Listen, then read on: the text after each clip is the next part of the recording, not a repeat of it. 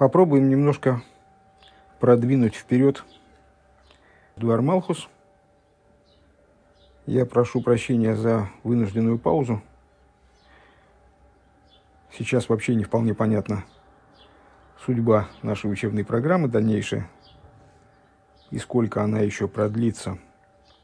Ну и вот на все направления, к сожалению, не хватает тут ресурсов.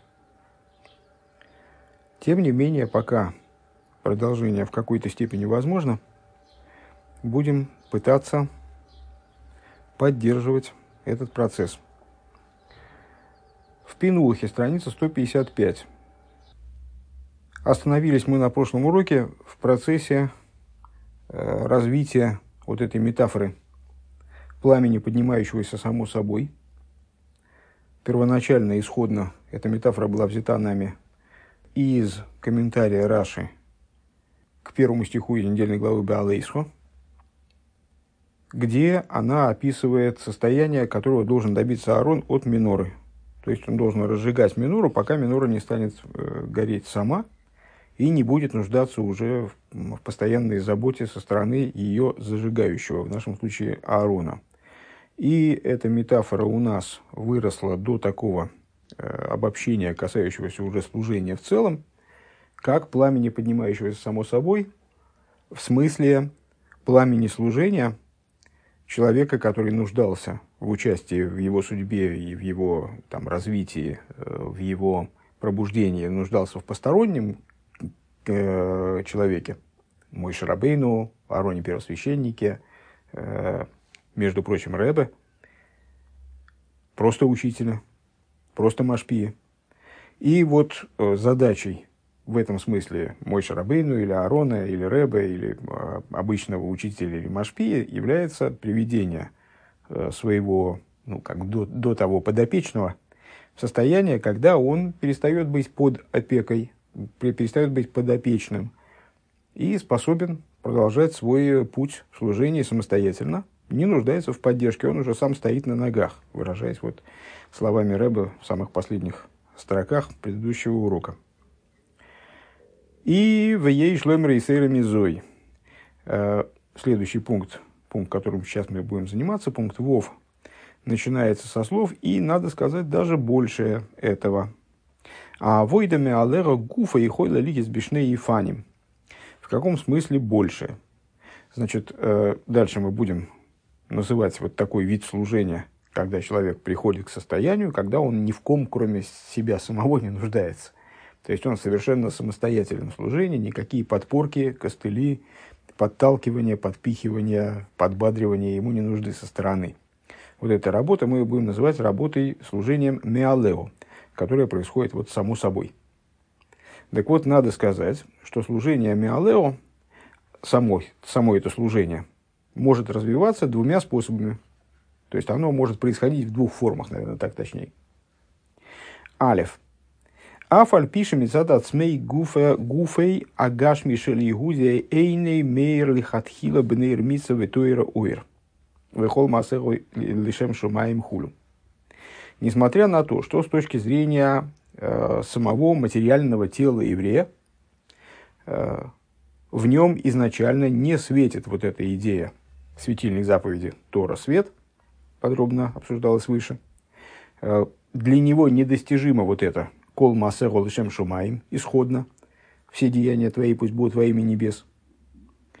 Мы абдим за гуфом маргилем и сой беофен шаарегель найсе тейвашени. Несмотря на это, еврею удается таким образом надрессировать вот эту свою постороннюю составляющую. Здесь мы исходим из того, что в каждом еврее заложена часть божества свыше в буквальном смысле, выражаясь словами Алтер Ребе в начале Тани. То есть божественная душа, которая действительно изначально, исходно не нуждается ни в какой поддержке. Вот у нее единственный интерес – это заниматься служением своему Творцу. Даже на самом деле она с ним не находится так-то уж прямо во взаимоотношениях Творца и творения. Она не сотворенность в прямом смысле этого слова. Ну вот, что так для пущей понятности назовем это взаимоотношениями Творца и творения. Она стремится служить своему Творцу. Остальное в еврее, вот как мы сейчас это описываем за за грифом «а», не подчиняется Всевышнему безраздельно в исходной своей форме. И, не собирается служить Всевышнему так, чтобы все деяния твои были во имя небес. Но, тем не менее, у еврея есть возможность таким образом обработать свое тело. Помните, «меабдим», от слова «выделанные кожи». То есть, таким образом изменить свое тело, чтобы привычка этого тела стала второй натурой, то есть приучить его к служению в совершенно ином, несвойственном ему исходно стиле. И вплоть до того, что эта привычка, то, к чему еврей приучит свое тело, приучит вот это вот чуждое в кавычках в нем, приобретет эту привычку в качестве первой натуры, то есть это станет первой и единственной его природой, действительно изменит природу своего тела, шейкаем тойру мисос мялео, чтобы Тора и заповеди стали выполняться этим телом само собой разумеющимся образом. Помните Агоду выше, относительно мудреца, который занимался изучением Торы, был полностью сосредоточен на изучении Торы, но при этом, когда рядом произнесли, Хазан произнес благословение Мойдим, то он нагнулся, поклонился само собой разумеющимся образом, то есть его тело поклонилось вне его внимания, вне его воздействия на это тело. Вот человек может привести свое тело к такому состоянию, когда в нем служение займет место вот этой вот хорошо переученной, но аж первой природы. Кадовар аволзе, кадовар нойсов алмициюсей. Но при этом, и что нас здесь не устраивает, понятно, что раз Рэбе начинает с этого, то, по всей видимости, имеется в виду, что это какая-то все-таки недостаточная ступень. Есть здесь что-то недостаточное. А чего здесь недостаточно? Вроде все просто лучше, чем замечательно, судя по нашему описанию. Но, тем не менее, что Рэбе здесь не устраивает, а то, что данная природа, она при таком раскладе остается все-таки отдельной от материального тела, остается отдельной от того, что мы называем мициюс, то есть существование собственного материального тела. Кейвен, шигу, гуфи, агаш, мицадацмой, поскольку тело с точки зрения самого себя, лойгуя шайх, лавой, дезой, не имело никакого отношения к такому стилю работы, то есть природой не обладала такой исходно. Ваараиша срихем лигаргель эйсей базе, доказательством чему служит то, что тело приходится приучать к этому. То есть, раз надо ставить в такое положение, когда тело вынуждено вначале таким образом служить Всевышнему, а потом привыкает, а по мере привыкания привычка становится натурой, второй или первой, или не играет большой роли. Исходно этой ни привычки, ни природы не было. И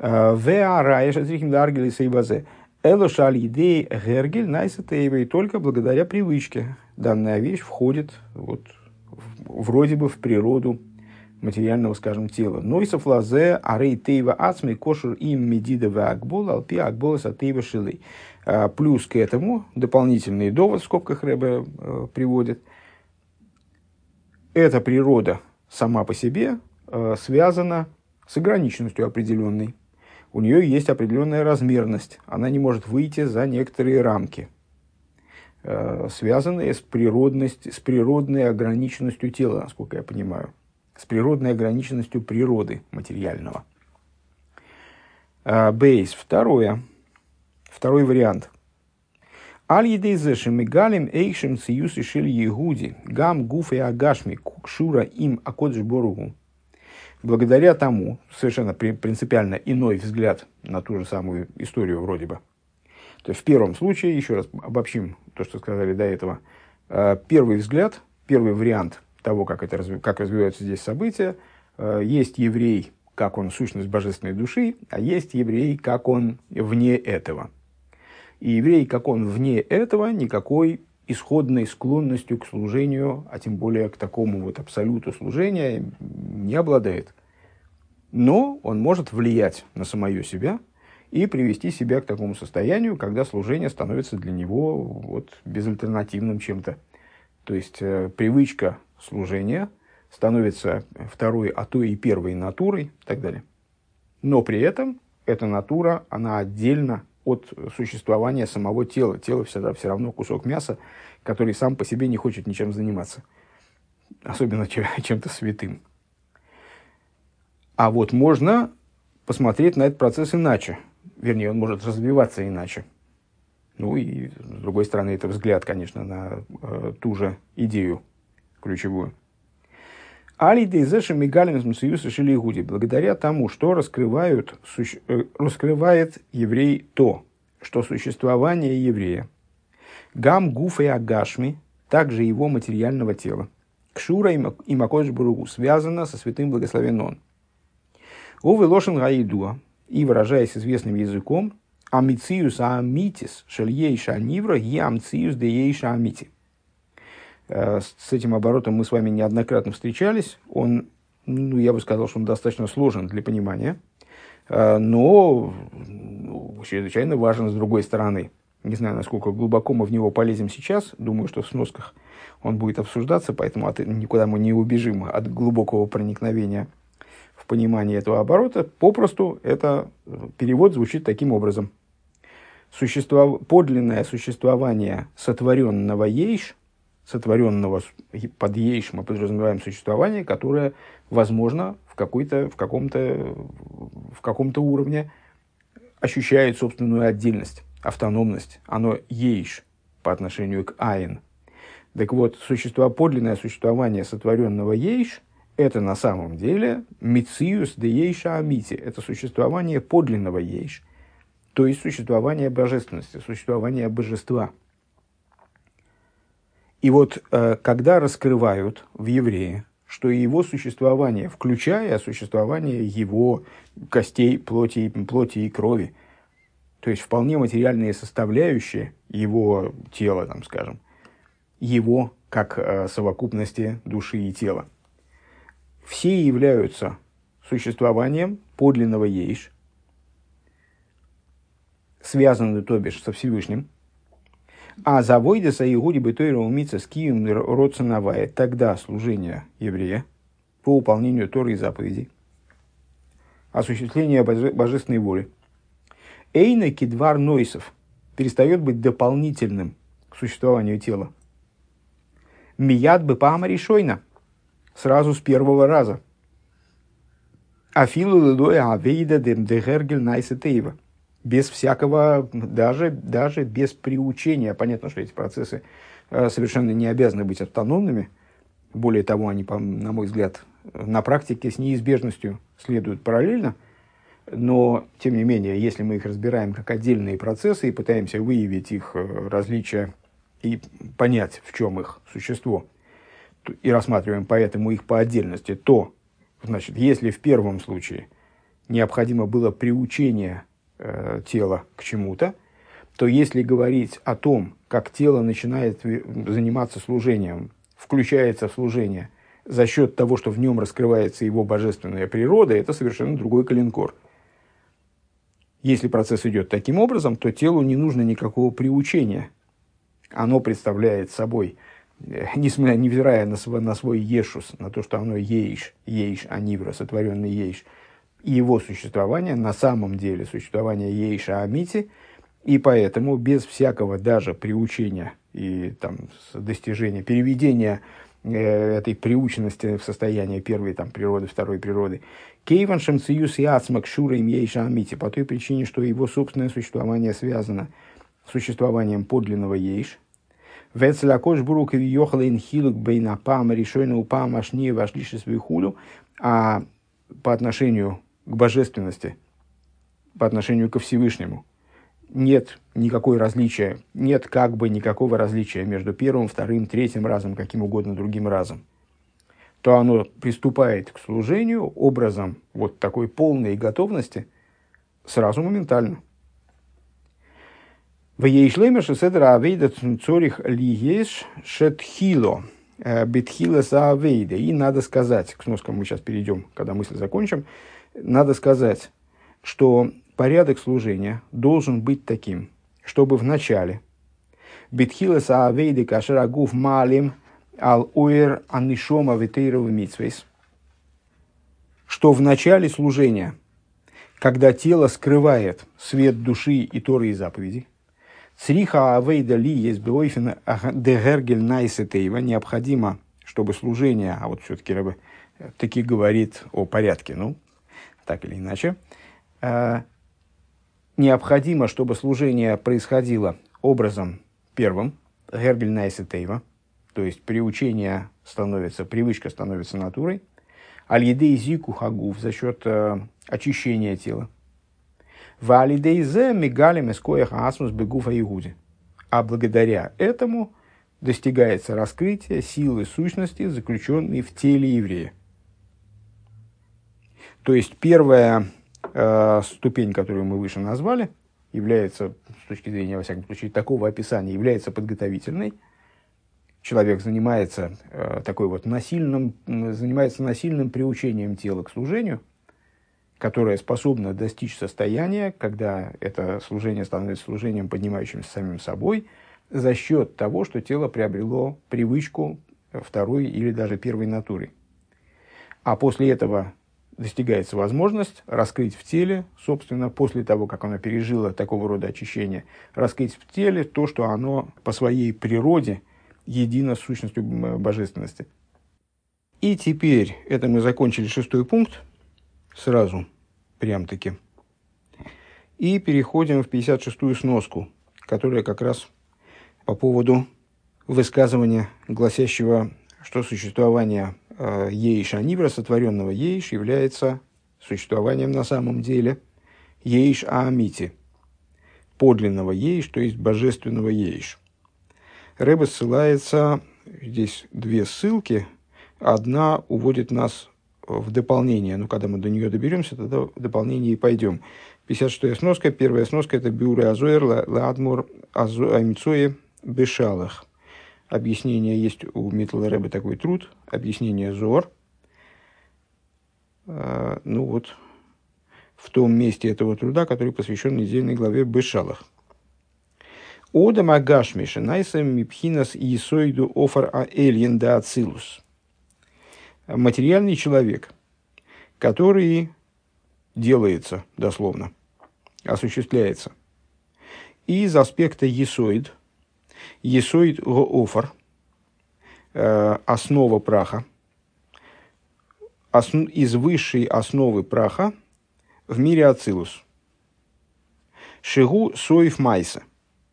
Основа праха при этом представляет собой завершение действия. Естественно, Рыба отсылает к известному высказыванию, повторяемому нами, скажем, в пиюте Лехо Дойде, Соев Майса Махшова Тхило. То, что является последним в действии, является первым в замысле. Естественная позиция, постоянно с ней встречаемся, постоянно привлекаем этот принцип в свои рассуждения. То, что замышляется, то, что мечтается в исходном пункте процесса, то реализуется в завершении процесса, если все пошло так, как надо. Так вот, Есоид Офар, основа праха, представляет собой Соев Майса. Очевидно, здесь этот оборот обладает еще значением. Соев Майса в смысле завершенностью действия.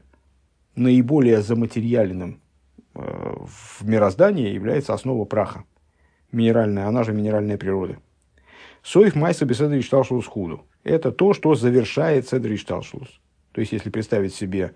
кстати, это выражено, между прочим, в строении мишкана, скажем, где человеческая, животная, растительная природа располагается на верхних уровнях существования мишкана. А основой мишкана являются подножия брусьев, которые минеральная природа, серебряные подножия брусьев, ну и сам мишкан зиждется на земле, которая прах, вот прям-таки по определению, и она же является самой-самой основой, являясь самым низким при этом. Так вот, основа праха в мире Ацилус, основа высшего праха в мире Ацилус, она Соев Майса, вот эта вот завершенность действия, бесед ришталшулус, в порядке сокращения светов, преобразования светов, который ведет к сотворению мира.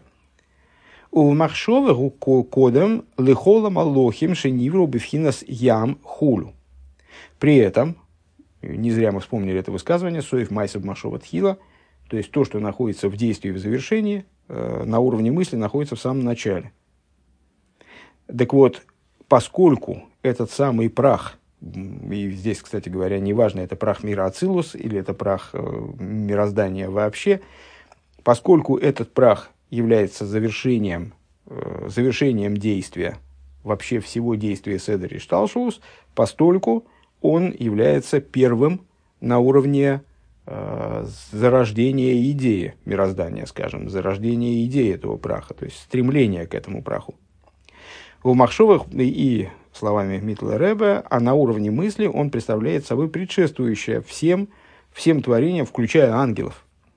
Лехола Малохим, помните, в самых Вов мы не раз встречались с темой превосхождения сотворенному, где наиболее высоким уровнем в творении мы полагали ангелов, приводили их как пример самого верха сотворенности, поскольку ангелы сотворенные, хоть и сотворенность, обладающая высокими возможностями и так далее.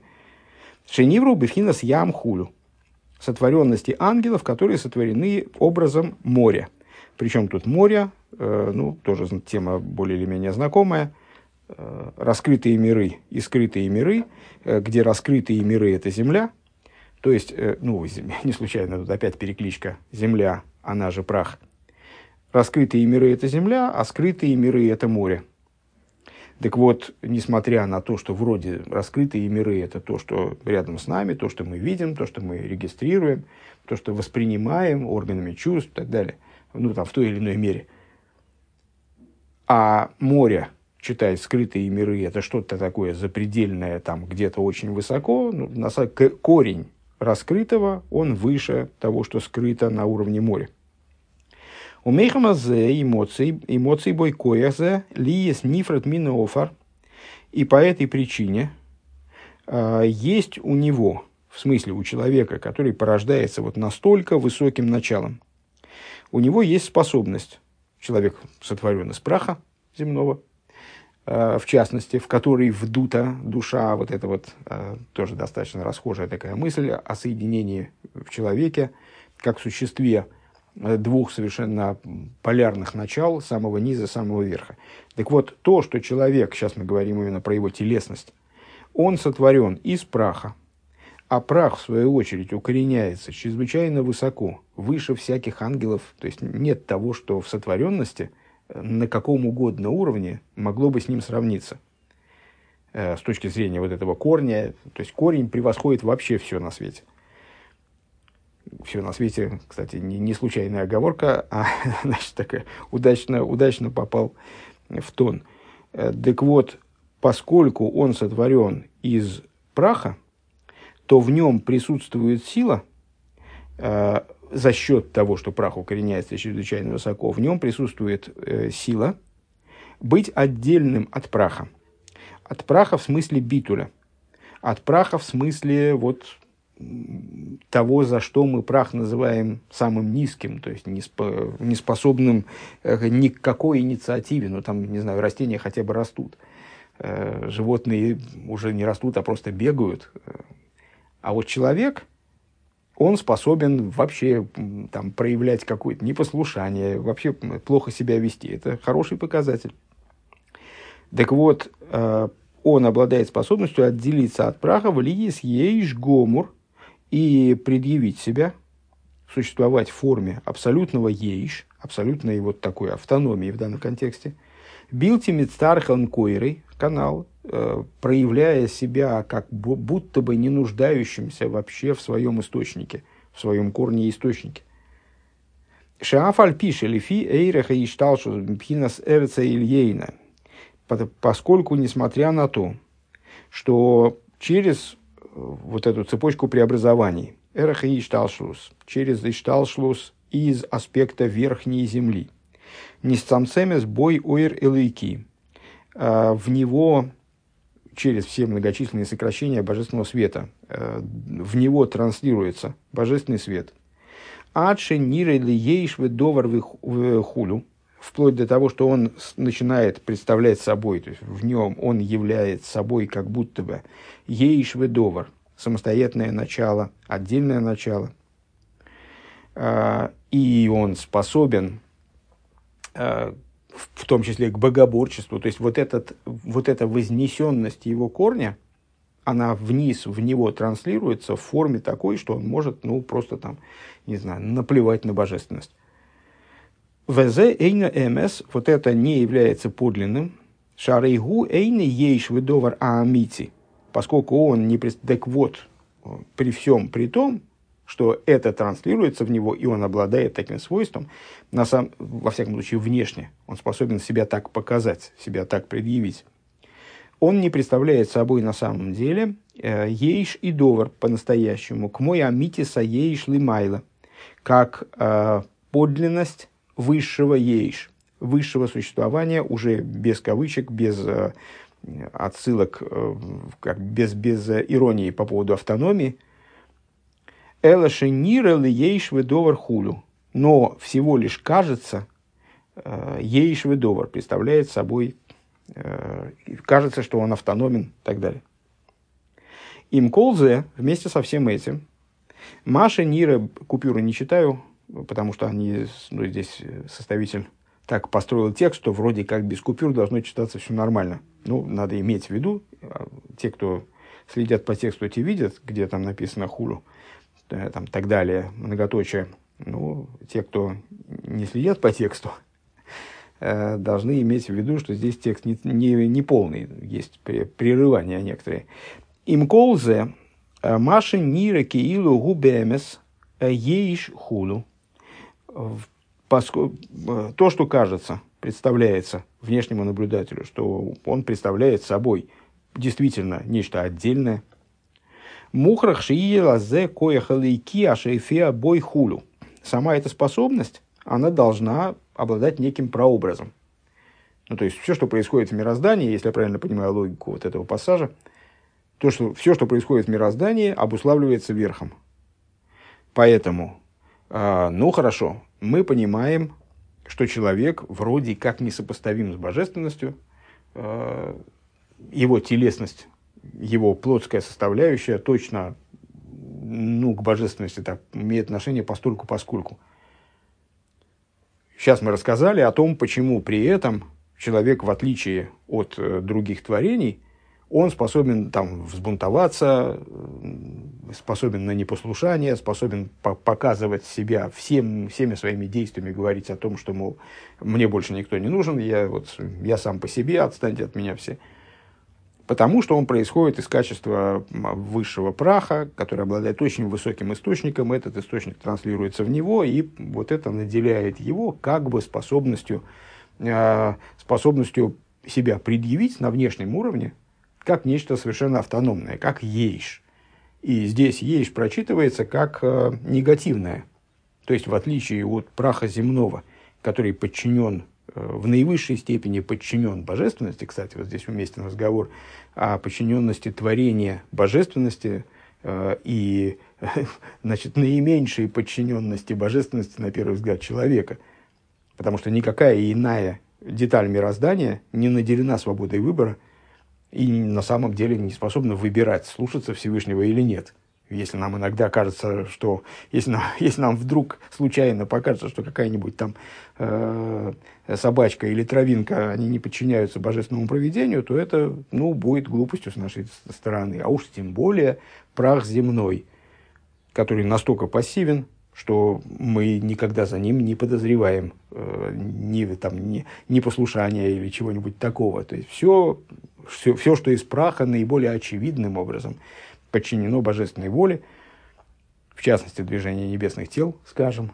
И на самом деле поведение праха в повседневном, то есть земля, которая под нами, она под нами, потому что Всевышний так решил, что она будет так себя вести, и она никак не оспаривает, абсолютно пассивно по отношению к божественной воле, транслирует божественную волю совершенно однозначно, без каких бы то ни было там сомнений и разнотолков.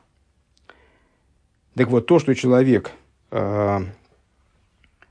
представляет собой ейш, То есть вот он может там пузыриться и заявлять о том, что там Бога нет. Это является следствием того, что в него транслируется очень высокое начало, которое много выше, чем вообще все, что в мироздании есть. У него очень много сил. Но, с другой стороны, говорит Миттл Ребе, для того, чтобы он мог это предъявлять хотя бы на внешнем уровне, для этого необходима какая-то основа для этого свыше. Это должно обуславливаться чем-то свыше, как и все остальное, что в мироздании есть. То есть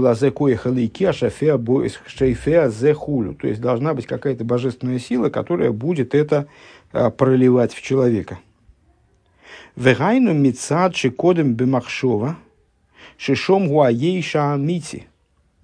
вот, что это за сила? А это то, что это его связь с тем, что предваряет собой замысел. То есть, вот это вот последнее в действии, первое в мысли. Первое в мысли, как мы неоднократно, кстати, в самых Вов обсуждали, это значит, что это не первый пункт в мысли, а это то, что вообще замыслу предшествует. Шешом гуаейша амити, где располагается ейша амити, подлинный ейш, алкен ейш бекой хели есть ейш киилуэйны мицтарах лишу мокер худу. Вот именно эта привязка, то есть, а что же это за источник, который обуславливает способность человека, потенциал человека заявить, что он ейш, что он абсолютный ейш, он абсолютно автономен, ни в каком источнике не нуждается. А это то, что он укореняется в том самом источнике, который действительно ни в ком не нуждается. В существе божественности, которое действительно совершенно автономно. Вот эта действительная автономия источника, она транслируется если она противоречит служению, то в поддельную автономию человека.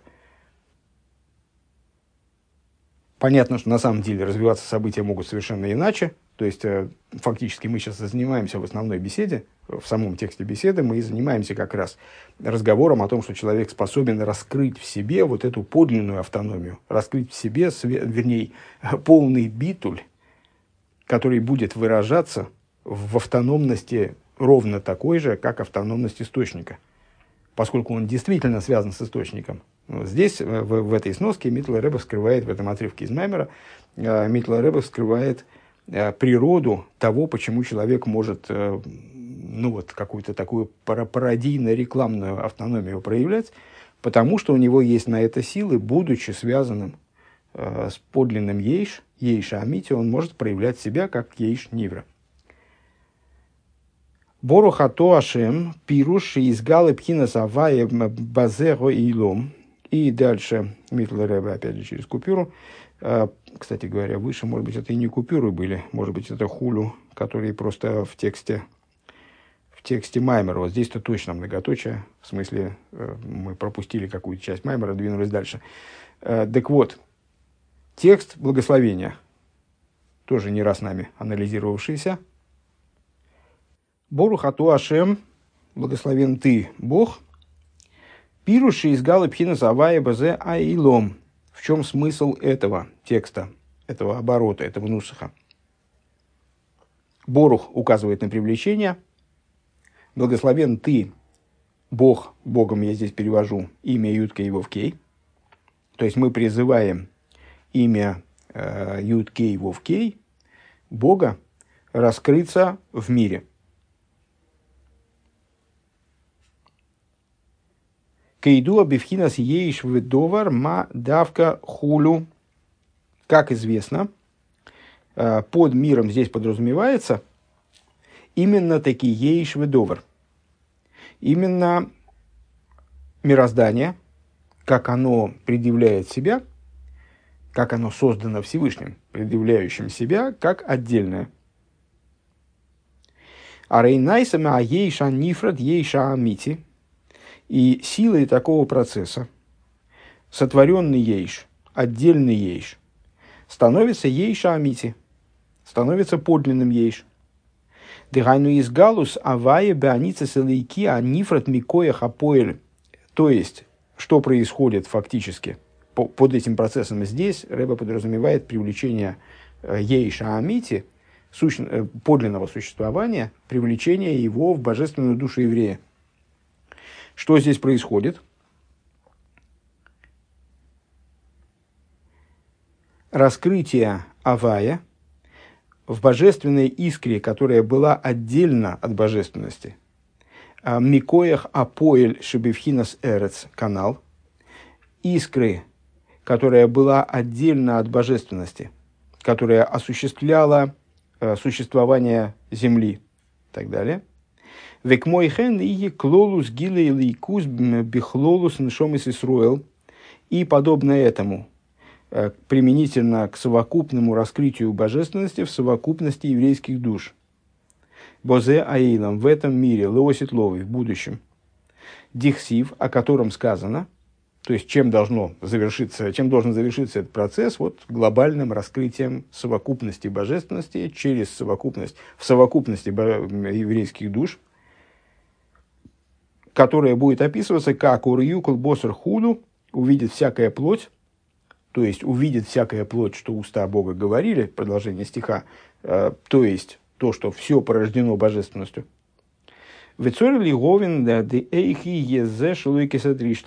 необходимо понять, как это будет происходить, минуя седер и шталшус. Тоже достаточно стандартный вопрос для наших рассуждений. Опять купюра. Ах мипнейше бемахшова штей деис шовин.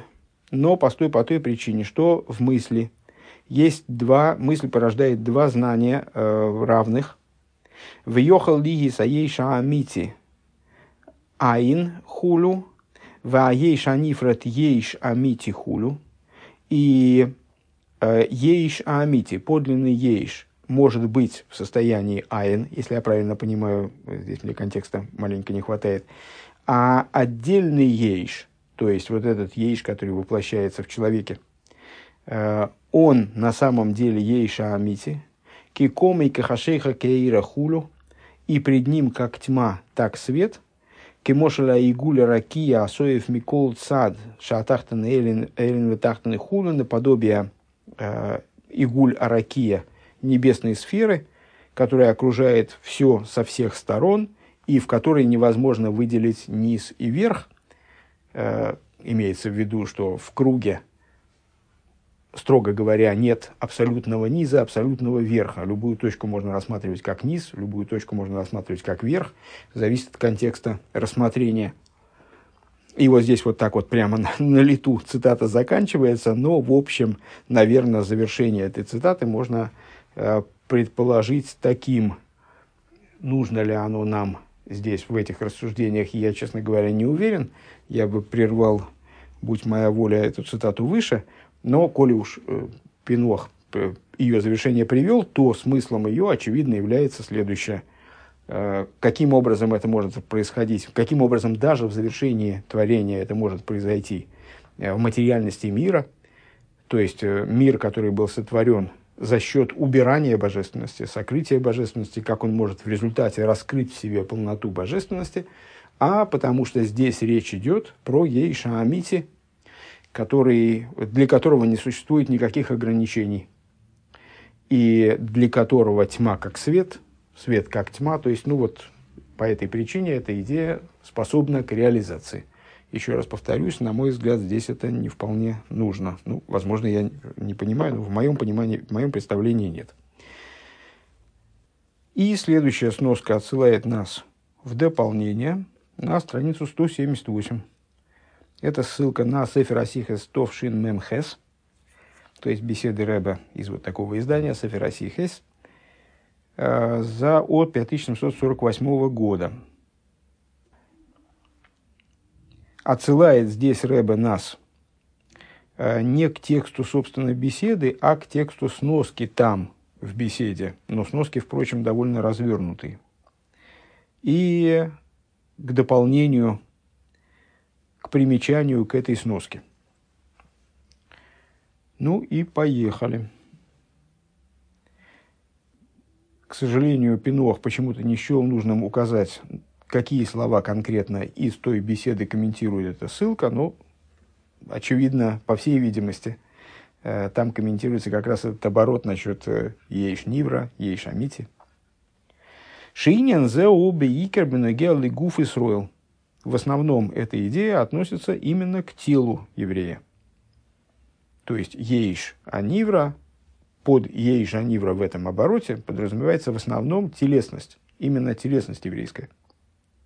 Векедемашма бюр изор шом. И, как понятно, из объяснений Зор, я думаю, что из отрывка, который мы с вами только что прочитали из книги Митла Рэба Бюр Зор, Урье дибрамас лыговин иньян ксива сефертейра товшин ламет. Смотри также такой-то маймер самого нашего Рэба от года товшин ламет. Дегуфа дилегейн кадишу. Ибо тело евреев свято. Так заявляет Зор в таком-то месте, в указанной сноске здесь. В атем круим одам алшем идаме лейльейн. И также сказано, вы называетесь одом. Помните, не раз мы обращали внимание, что слово «человек» в святом языке имеет самые разные формы. В основном 4 формы: одем, эде, энеш, гевер и иш. У каждого из них есть свой оттенок значения, своя употребимость. Они указывают на какие-то специфические части человеческой природы. И у слова «одам» есть отдельная специфика. Когда говорится, что еврей – человек, то он обозначается человеком именно как «одам». Так вот, «the atem круим одам, алшем эйдам элеэльен». И то, что вы называетесь одом.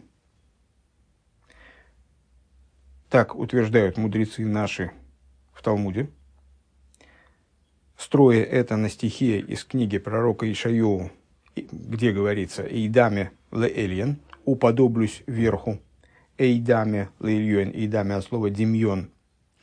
И одновременно это слово сходно со словом «одом».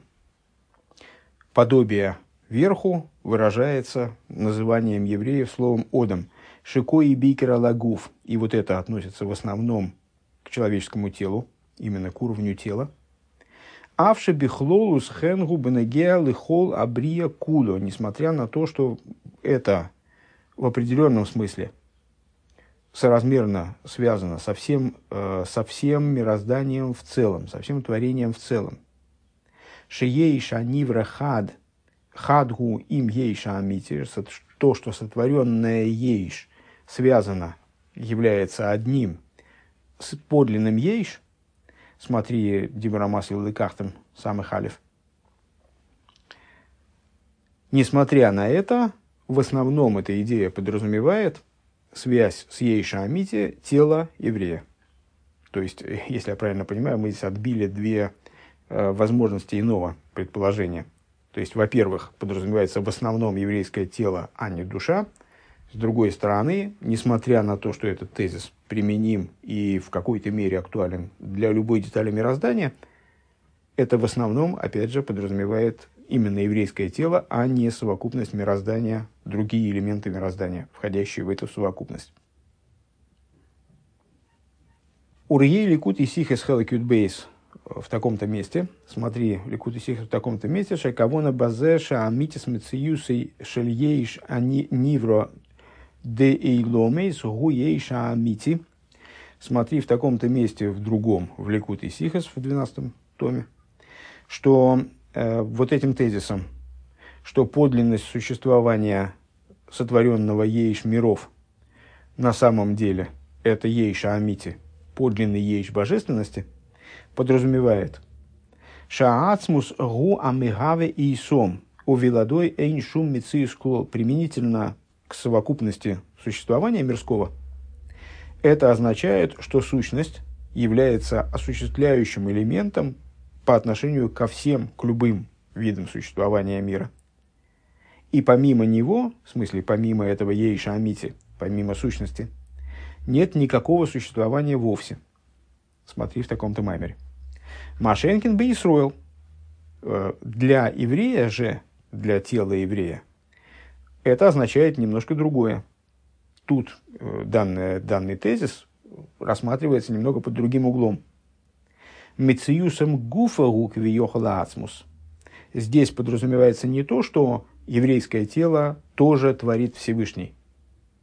Или что еврейское тело не обладает существованием вне существования божественности, как это применительно к другим деталям мироздания. А имеется в виду, что само существование еврейского тела, кавиохаль, это сущность божественности. Ваулай еш лемер есейра мизой, и, может быть, следует указать на большее, нежели это. Шигам ейша нивра деилом из укули хадым ейша амити, что существование ейша нивра, сотворенного ейш миров, он тоже представляет собой и в этом смысле ейша амити, и в этом смысле представляет собой подлинный ейш. Дальше звездочка, которая отсылает нас к примечанию, к этому примечанию, мелким шрифтом чуть ниже. Эйн зе стирал машни избар моки махер дехас вишел им лоймар. Значит, это не вступает в противоречие с тем, что объясняется в другом месте. Что не дай Бог сказать «Иго веабрио хад», что тезис «он и творение все речь одно», он является крамольным. То есть, на первый взгляд, что означает фраза, на которой мы остановились в этом примечании, что, возможно, говорит Рэбе, что можно сказать и больше, что тезис относительно родства, единства между сотворенным ейш и подлинным ейш выражается и в том, что сущность божественности представляет собой одно, единое с сотворенным ейш. Так вот, это не вступает в противоречие. Можно увидеть в этом утверждение того, что мир, получается, каждый элемент мироздания – это сущность божества. Это не вступает в противоречие с тем, что сказано в другом месте, что, не дай Бог, утверждать, что он и творение – это одно и то же в смысле. Смотри предисловие Тикун и Зор, смотри в таком-то месте в Ликут и Сихас, 21 том, страница 443. Ки игу вехаю ехад хулю, ибо он и хаю, и он, и жизненность его одно, он и святая его одно, велой игу веабрия хад хас вешолем, но не игу веабрия хад. То есть, помните тезис, который мы с вами постоянно пускаем в оборот, рассуждая о мире ацилус. Тезис, высказанный в Зор, «Иго вехаю еход, иго вегарму еход». То есть, божество едино со светами и сосудами мира ацилус. Так вот, данный тезис, он своей высказанностью отменяет возможность заявить, что «Игу вебриос и хад», или что-нибудь в этом духе, что он и его сотворенное им – это одно. «Мицат пхинаса гилуем». Так вот, этот тезис, он актуален на уровне раскрытий. А вол мицада ацмус гамма брио ейша нивра куло хад им ейша амити. Но с точки зрения, как часто бывает, на самом деле, вот эта развязка многих разговоров в Хасидусе, на самом деле это актуально именно на уровне раскрытий. То есть, с точки зрения раскрытий, так сказать, невозможно. Если же говорить на уровне сущностей, то сказать, что сущность сотворенности, в том числе любой другой сотворенности, не только тело еврея, представляет собой одно существом, сущностью, существованием сущности, пускай будет масло масляное, возможно.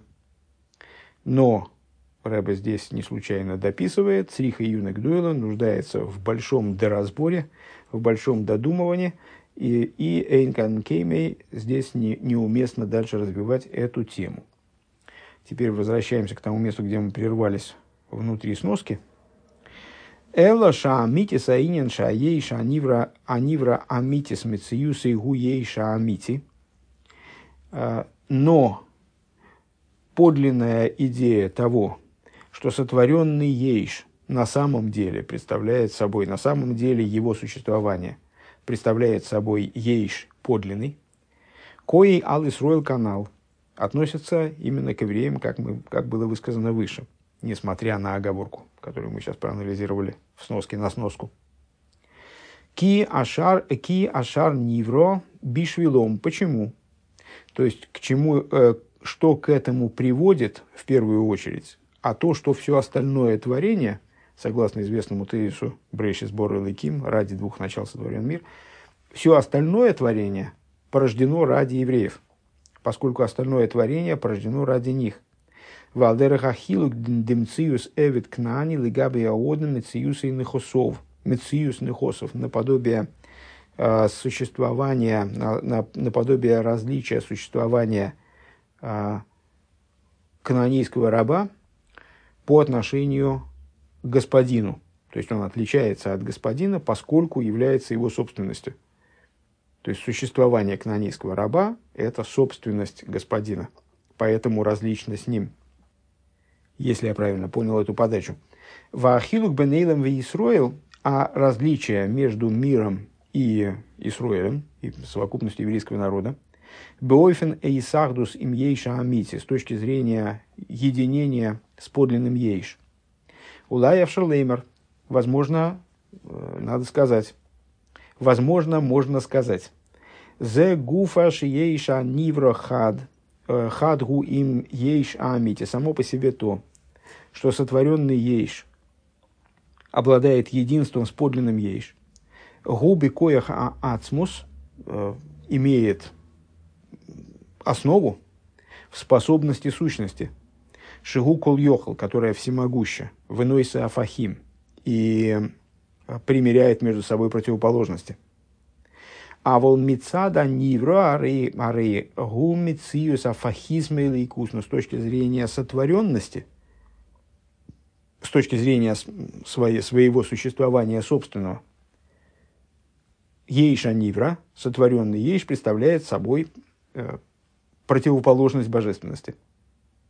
Машенкин бе Исроэл – это если говорить о сотворенности вообще, о ейша нивра вообще, как о природе всего сущего. Машенкин бе Исроэл, что не так в еврейском народе. По-другому дело обстоит с евреями. Мециюсом гуфо гам мецад бриосом. Их существование само, также с точки зрения их сотворенности, также в тех областях, в которых они вроде бы являются сотворенностью, так же, как и все остальное, так вот не так же. Гу кавиохал ацмус. Их природа – это кавиохал сущность.